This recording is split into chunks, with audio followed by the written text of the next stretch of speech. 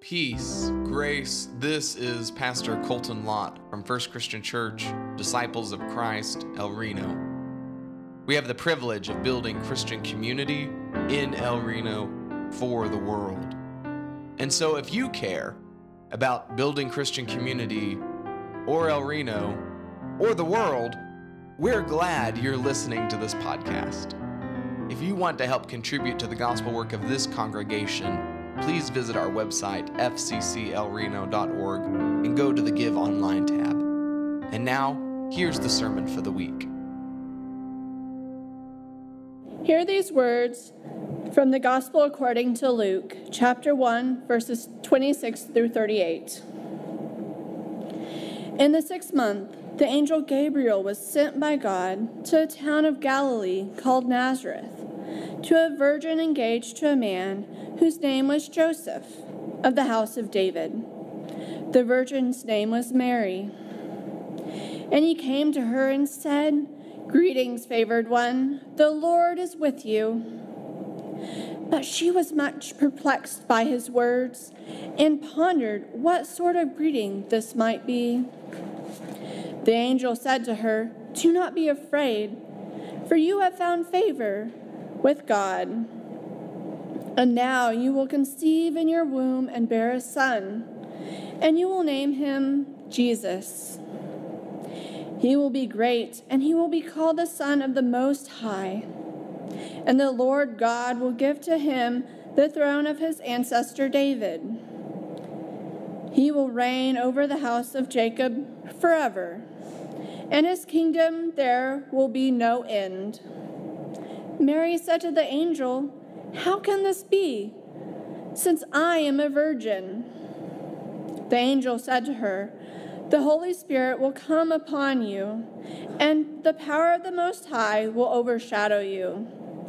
Therefore, the child to be born will be holy. He will be called Son of God. And now your relative Elizabeth, in her old age, has also conceived a son, and this is the 6th month for her who was to be barren. For nothing will be impossible with God." Then Mary said, "Here I am, the servant of the Lord. Let it be with me according to your word." The angel departed from her. The word of God for the people of God. Thanks be to God.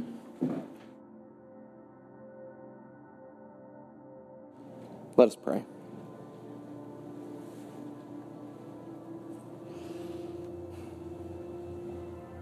Prince of Peace, we long for you, we wait for you. We even proclaim that you might be here.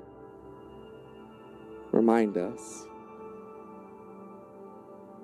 As these words of old become new in our hearing. Speak through me in spite of me so that we might all experience something holy, something good, something true. Amen.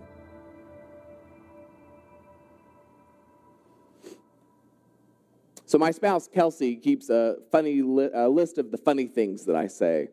She does this for all of her close friends and family. I said something this past week, I don't know, but it will now live there for years to come. And as she said, I'm putting that one down, she said, "Do you want to hear your more recent ones? It's been a while." And I said, "Sure." She was like, "Let's see. I feel my most manly when I wear white pants. It's so sad. That's why I love it so much." And I said, "What was that about?" She said, "Taylor Swift's All Too Well, the 10-minute version." Oh, this one's good. "The only time I believe in ghosts is when I put my hand in the garbage disposal." That one's true. I'm not much of a suspicious person, or a supernatural one for that matter. I don't believe in ghosts or spirits, and I'm fairly certain that Ouija boards and astrology are fake. And I'm trying to be appreciative of all the people who tell me about the healing properties of crystals. All of which is to say,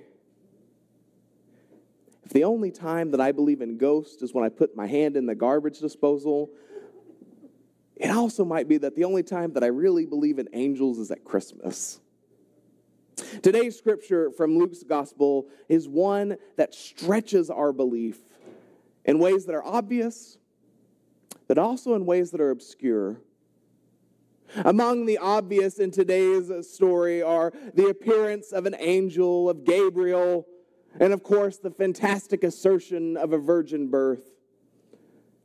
Now, I'm seldom asked if I believe in angels, but I'm often asked, especially around this time of year, if I believe in the virgin birth.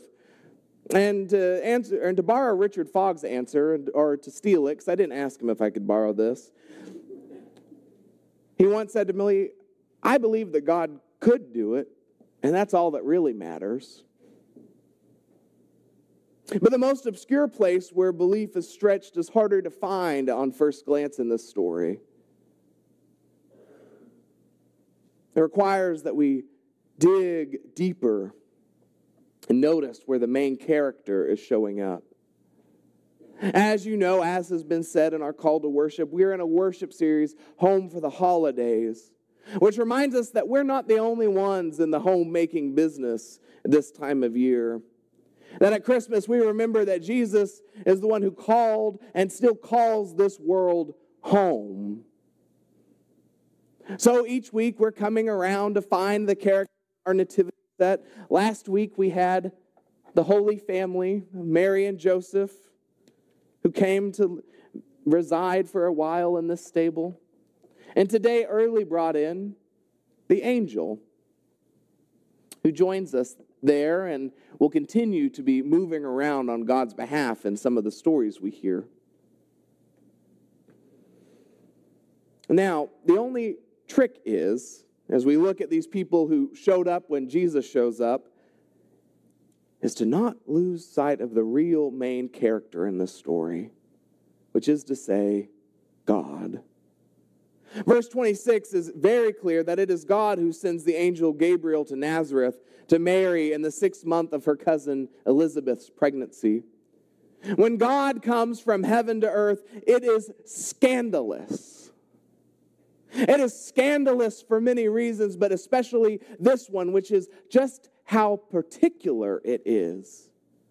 God of the universe, beyond space and time, creator of all that was and is to come, goes into the world at an exact time, an exact place, an exact person. Beyond time, beyond space, beyond thought, is put into a tiny box, a manger. Bethlehem, to Nazarenes of Galilee, 6th month, with Mary, engaged to Joseph, house of David, named Jesus. Angels are portrayed as God's messengers. Gabriel is no different. Gabriel tells Mary, do not be afraid, for you have found favor with God, and now you will conceive in your womb and bear a son, and you will name him Jesus. Today in Worship and Wonder with our younger children, Pastor Annika asked them what they wondered about in this story, and one of the children said, I have to name him that?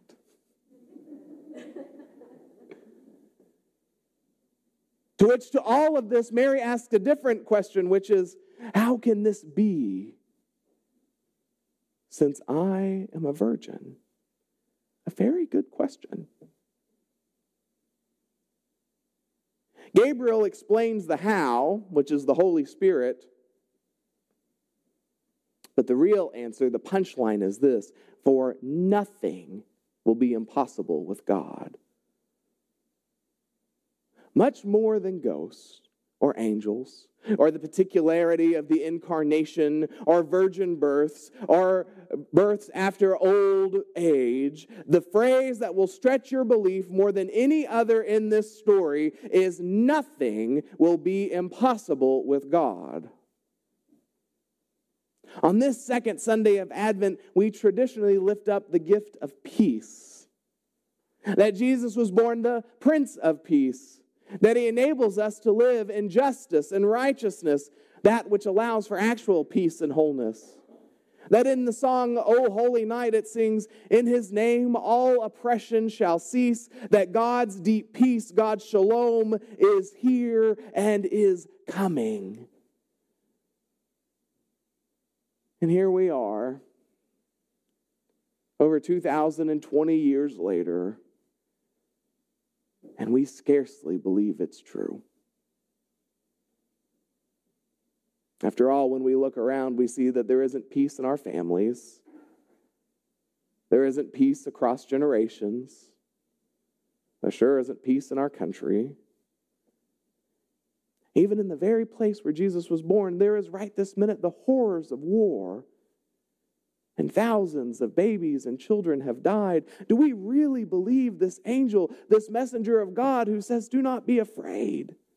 For nothing is impossible with God.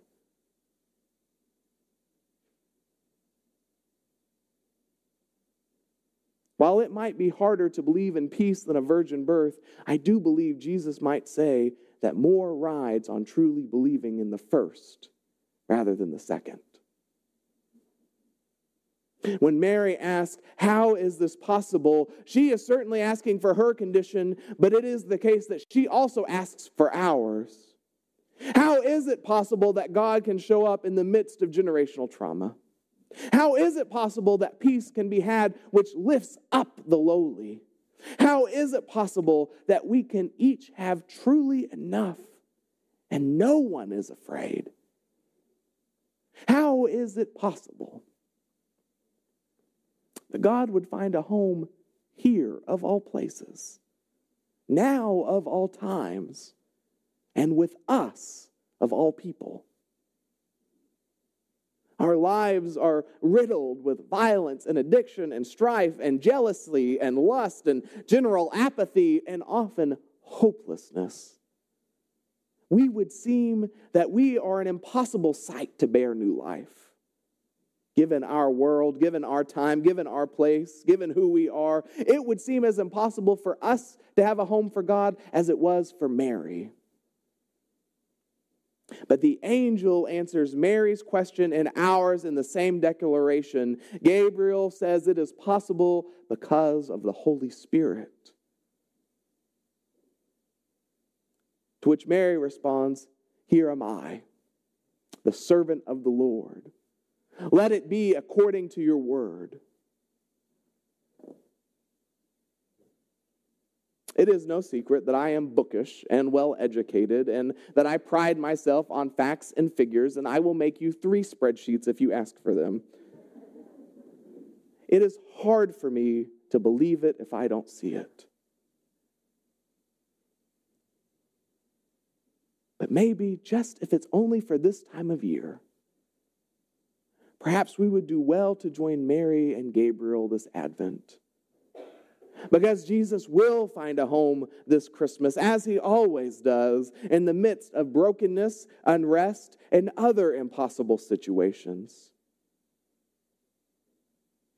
Will we be so bold as to say, it cannot be here, could not be now, could not be with us?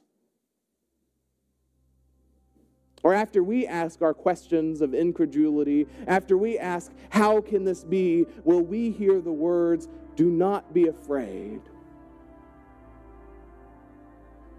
and instead respond, here am I. Amen.